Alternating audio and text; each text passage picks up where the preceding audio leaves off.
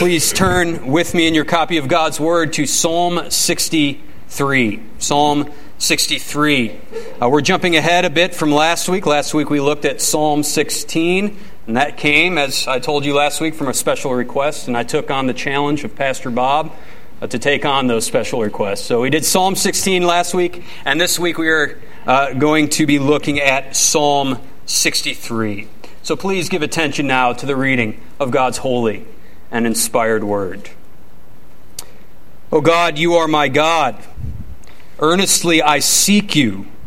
My soul thirsts for you. My flesh faints for you, as in a dry and weary land where there is no water. So I have looked upon you in the sanctuary, beholding your power and your glory. Because your steadfast love is better than life, my lips will praise you. So I will bless you as long as I live. In your name I will lift up my hands. My soul will be satisfied as with fat and rich food, and my mouth will praise you with joyful lips when I remember you upon my bed and meditate on you in the watches of the night. For you have been my help, and in the shadow of your wings I will sing for joy. My soul clings to you. Your right hand upholds me. But those who seek to destroy my life shall go down into the depths of the earth. They shall be given over to the power of the sword. They shall be a portion for jackals. But the king shall rejoice in God. All who swear by him shall exult, for the mouths of liars will be stopped. Thus far, the reading of God's holy and inspired word. Mighty write its truth upon our hearts this morning. Will you come to the Lord in prayer with me now? Our Heavenly Father, we come to a text where David tells us of his thirsty soul, how he longs for rest in you. And so we pray, O Lord, that through our study of this word and through the preaching of your word, our souls might find rest in you, in and through your Son, our Lord and Savior, Jesus Christ. It is in his name that we pray. Amen. What are ways that you rest? What are different kinds of ways that you rest? I think we all know that there are different kinds of rest. Certainly there is physical rest, where we have rest for our bodies. We do some laborious work for hours on end, and we just need some sort of physical rest. I remember when we at North Point here went to Baton Rouge, and we were gutting houses and gutting sheds and putting up drywall, and I just needed some rest. I know I did. Maybe the young kids didn't, but I certainly needed some rest. So there's physical rest. There's also mental rest, a rest for the mind. I know many in here have just gotten done taking finals. You're studying at all hours of the night, and you're pouring into your notes and into your books and studying flashcards. And when finals are over, you just need some sort of mental rest. Your mind needs some rest. I remember when I was in seminary and I was done with finals, I couldn't even look at a book. So there's physical rest. There's mental rest. But there's also spiritual rest. A rest where we rest in something bigger and greater than ourselves. A rest, if you will, for our souls. And that is the rest that we learn of here in Psalm 63. David, 3 times in verses 1 through 8, talks about his soul. Verse 1, verse 5, and verse 8, he says, my soul, my soul, my soul. His soul is of chief concern for David in this psalm. So in verses 1 through 8, we see David longing for rest for his soul, and he finds it in the one true God of Israel. And only after he finds satisfaction for his soul, after he finds spiritual rest in God in verses 1 through 8, he is then, in verses 9 through 11, assured of his victory with God over all of his enemies. What is the context of this psalm? What is the context of this satisfaction in God and his assured victory with God? Well, we are told at the beginning of the psalm that David is in the wilderness of Judah. Now, we have really one of two options as far as the historical context for the psalm goes. Either David is on the run, fleeing from King Saul, the first king of Israel, who sought to destroy David's life, or he's on the run from Absalom, his son, who sought to usurp the throne of David and who pushed David out of the capital city of Jerusalem into the wilderness. Now, most commentators and scholars are in agreement that this is most likely the latter of those two options. David fleeing his son Absalom. And the reason for that, it comes in verse 11 of our psalm, where David calls himself the king. And we know that David was not yet king when King Saul was after him. So we should see this as David in the wilderness, on the run from his son Absalom. David is in an arid land. He's in the wilderness, and he is most likely both hungry and he is most likely thirsty. And he uses the common themes that surround us when we find ourselves hungry and thirsty in a dry and arid land. He uses those feelings and he uses them to express his longing of his soul for God. Read verse 1 with me. O God, you are my God. Earnestly I seek you. My soul thirsts for you. My flesh faints for you, as in a dry and weary land where there is no water. David is hungry. David is thirsty. David's very life hangs in the balance. In verse 9, we are told that people are seeking to destroy his life. And with all of this before him, hunger, thirst, his very life hanging on in the balance, David concerns himself with his soul, with his spiritual welfare.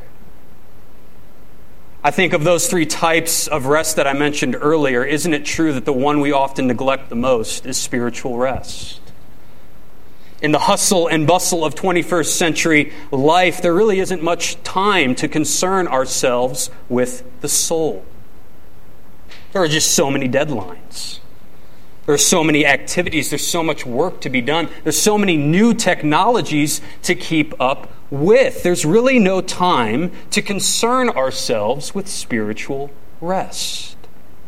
Mental and physical rest, sure. Otherwise, we wouldn't be able to keep up with our culture. But spiritual rest? How often do we say, I wish I had more time to do devotions? I wish I had more time to read my Bible. I wish I had more time to pray, but there just isn't enough time in the day. Brothers and sisters, is it that there's not enough time in the day, or is it that we don't have our priorities straight?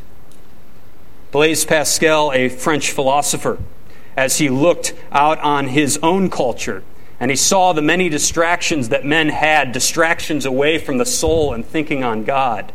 Blaise Pascal, he wrote this: men are overwhelmed with busyness, with the study of languages, and with physical exercise. And they are made to understand that they cannot be happy unless their health, their honor, their fortune, and that of their friends be in a good condition, and that a single thing wanting will make them unhappy. Thus they are given cares and business which make them bustle about from break of day. It is, you will exclaim, a strange way to make them happy. What more could be done to make them miserable? We should only have to relieve them from all these cares, for then they would see themselves. They would reflect on what they are, from where they came, and where they will go. And thus we cannot employ and divert them too much. And this is why, after having given them so much busyness, we advise them, if they have some time for relaxation, to employ it in amusement, in play, and so to always be fully occupied. Now, if that is true for 17th century France, how true is it today for 21st century America? We are constantly distracted. There's just no time to consider our spiritual rest. But David here, with all sorts of distractions surrounding him, war, family affairs, hunger, thirst. He occupies his mind first and foremost with his spiritual welfare, with rest for his soul. Where does David find this rest in God? Well, verse 2, we are told that he finds this rest in the sanctuary of God, where he has beheld his power and his glory. The sanctuary was found in Jerusalem. And remember, David is away from Jerusalem. He's been pushed out of Jerusalem by Absalom in the wilderness. And he's now longing for that corporate worship with the saints that we learned of last week in Psalm 16, those saints that David's delight is in. David longs for corporate worship with his fellow saints. He longs for that time in the sanctuary where he beholds the glory and power of God. I think we often take for granted what a blessing it is to live in this country, where we can freely meet every single Sunday together as saints, delighting in each other and delighting in the glory and in the power of God. David finds his rest in the sanctuary of God, in corporate worship. David finds his rest also in God's covenantal love. Verse 3, we read, "Because your steadfast love is better than life, my lips will praise you." Now that word steadfast love is that Hebrew word hesed. And we saw it before in Psalm 13. And it really means God's covenantal love, God's faithful love, God's fatherly love for his covenant people. There are many ways we can talk about God's love. One of the ways we talk about God's love is his love for all people without discrimination in creation itself. We look at our hands, we look at our feet, we look at the makeup of our bodies, we look at the universe, creation itself. We see God's love for all people. But then there is a discriminatory love, a special love that God has for his covenant people. A covenantal love. A love where he binds himself to his people as a father binds himself to his children. So that God can say in Exodus 4 that Israel is his son. It's interesting when we look at verse 8, when David says, "My soul clings to you." That word for cling there is often used to describe a tight relationship between a husband and a wife. It's an intimate love. It's a personal love. It's a faithful love. And that is the love that David speaks of here. That is the love that David has experienced. God's fatherly, covenantal love. Brothers and sisters, it is a love that is available to each and every one of us today. It is a love that God gives to us in the person of his Son, our Lord and Savior, Jesus Christ. When Jesus first instituted the supper, he raises up a cup of wine and he says, "This is my blood of the covenant poured out for you." I ask you, is there anything more personal? Is there anything more intimate? Is there anything more loving than when the Son of God says, "I give you my blood, I give you my body, eat, drink"? Cling your soul to me and call God Father, as I call God Father. And know the love of Father which is greater than life. Because unlike life, which will one day end, this love will never end. When we feed on Christ by faith, we can say along with David in verse 5, "My soul will be satisfied as with fat and rich food." Cling to Christ today and experience the steadfast, covenantal love of God, your Father. David's satisfied soul leads to all his faculties praising God, all the parts of his makeup praising God. Verse 4, he lifts up his hands. Verse 5, his mouth will praise God with joyful lips. Verse 6, with his mind he meditates on God. You get a picture of David saying here, I will give you my best, God. I exercise my mind, my body, my soul. I exercise it all for you.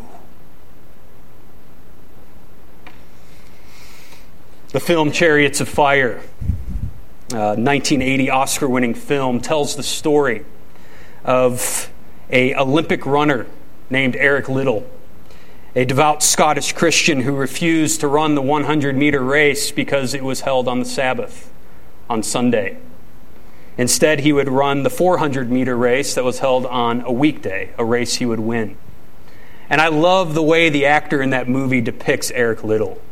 He's got his head, and it's apparently the way Liddell ran. He has his head lifted up high as though he's pointing towards God. He's got his mouth wide open. He's flailing his arms like crazy. He's just giving it everything he's got. He's running for the glory of God. So that when people saw Eric Liddell run, they could say, there's one who runs for something greater than himself.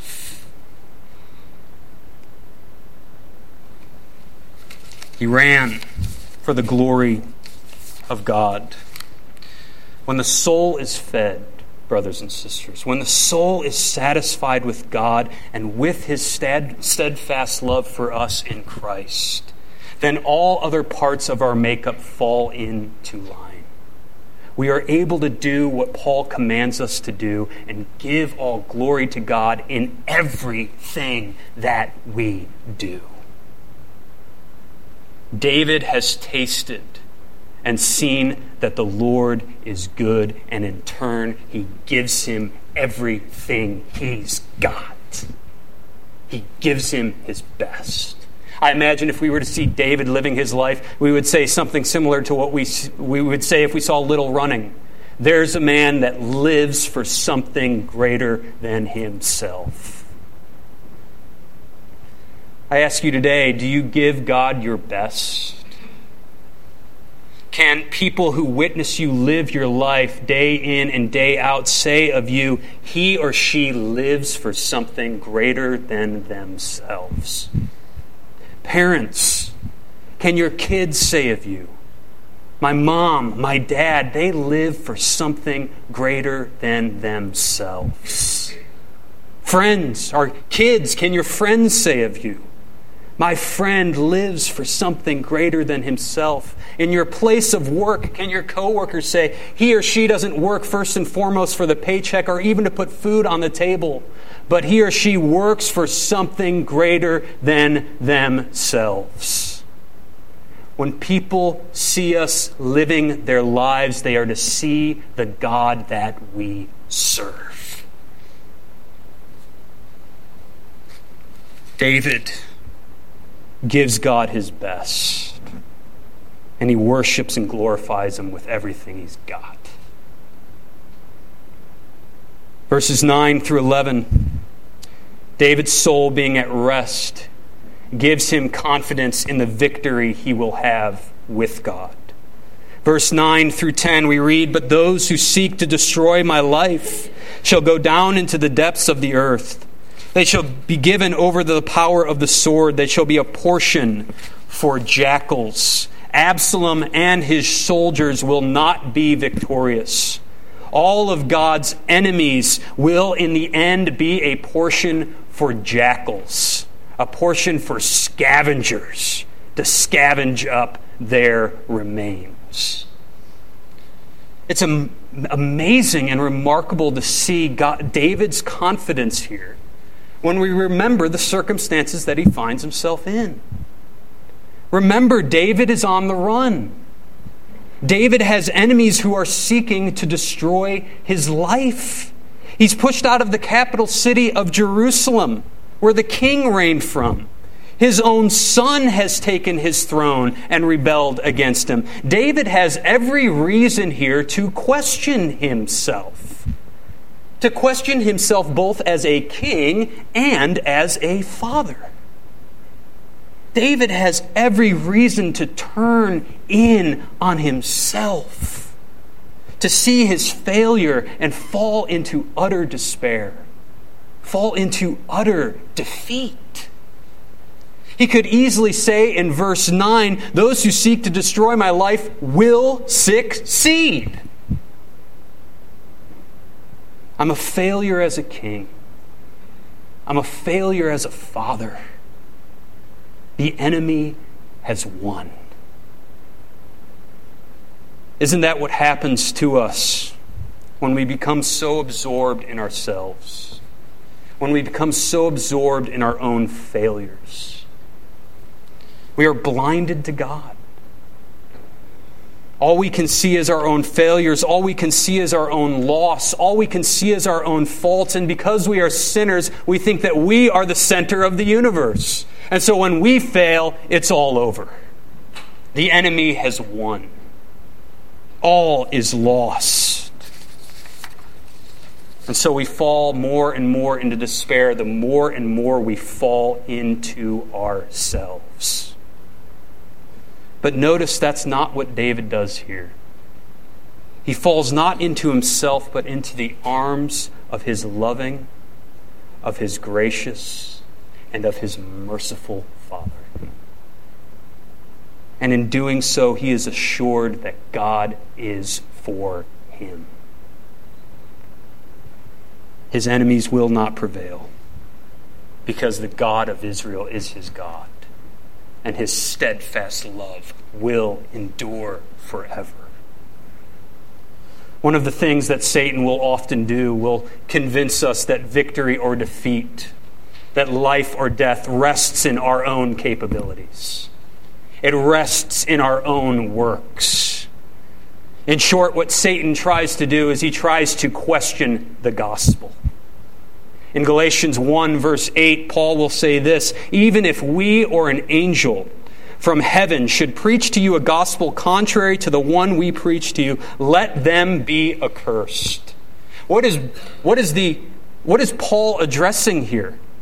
Paul is addressing those who have infiltrated the church and have said that Christ is not enough. They have said that Christ might get you in, but you need to finish the work.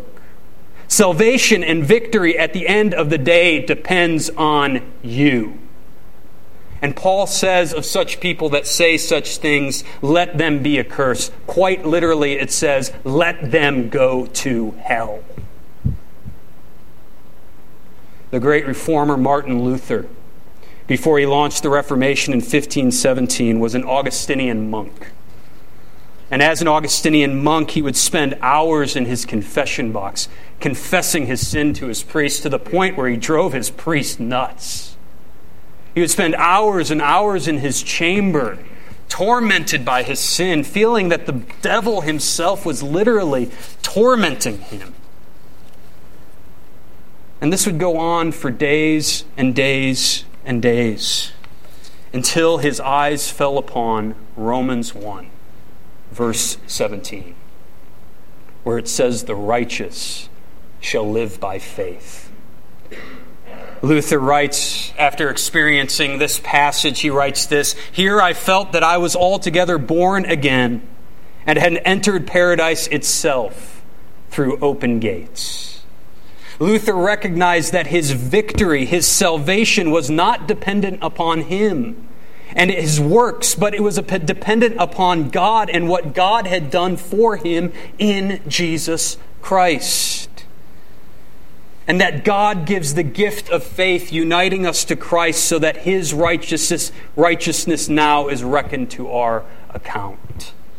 And this led Luther out of his despair, as though he has entered God's heavenly gates for the first time. Where do you go when you feel defeated? Where do you go when guilt consumes you? Do you run to yourself? Do you run to your own record before God? Or do you run to Jesus Christ, the King, the King who has defeated all his and our enemies. Verse 11, we read, "The King shall rejoice in God. All who swear by him shall exult, for the mouths of liars will be stopped." We have many liars in our own day, don't we? Many who will exalt themselves and say that we need not swear by God and his Son. That there is no God, that there is, and if there is, he would be nothing like the God of Scripture. That there is no King, that there is no Christ, that is victorious over sin and over death. Perhaps there was a Jesus of Nazareth. Perhaps he was very loving and philanthropic, but that's about as far as it goes. David calls such people liars. Not mistaken, not confused, but liars. Romans 1, Paul will say that all men know God, but they suppress the truth of God in unrighteousness. They suppress the truth. They forcibly subdue. They forcibly suffocate. They forcibly crush the truth of God and his Son. They lie to themselves and they lie to others when they say that God is not God and that Christ is not the victorious King over sin and over death. They're liars, says David. In a moment, we are going to celebrate the Lord's Supper. And as we take the bread and as we take the cup, brothers and sisters, what we are doing is we are committing ourselves not to a lie, but to the truth of Jesus Christ, whose body has been broken and whose blood has been shed. And that body broken and that blood shed is the enemy's defeat and is our victory. Let's pray. Dear Heavenly Father, we do thank you for Christ. And we ask and we pray now that you would prepare our hearts and our minds to feed on him by faith. It is in Christ's name that we pray. Amen.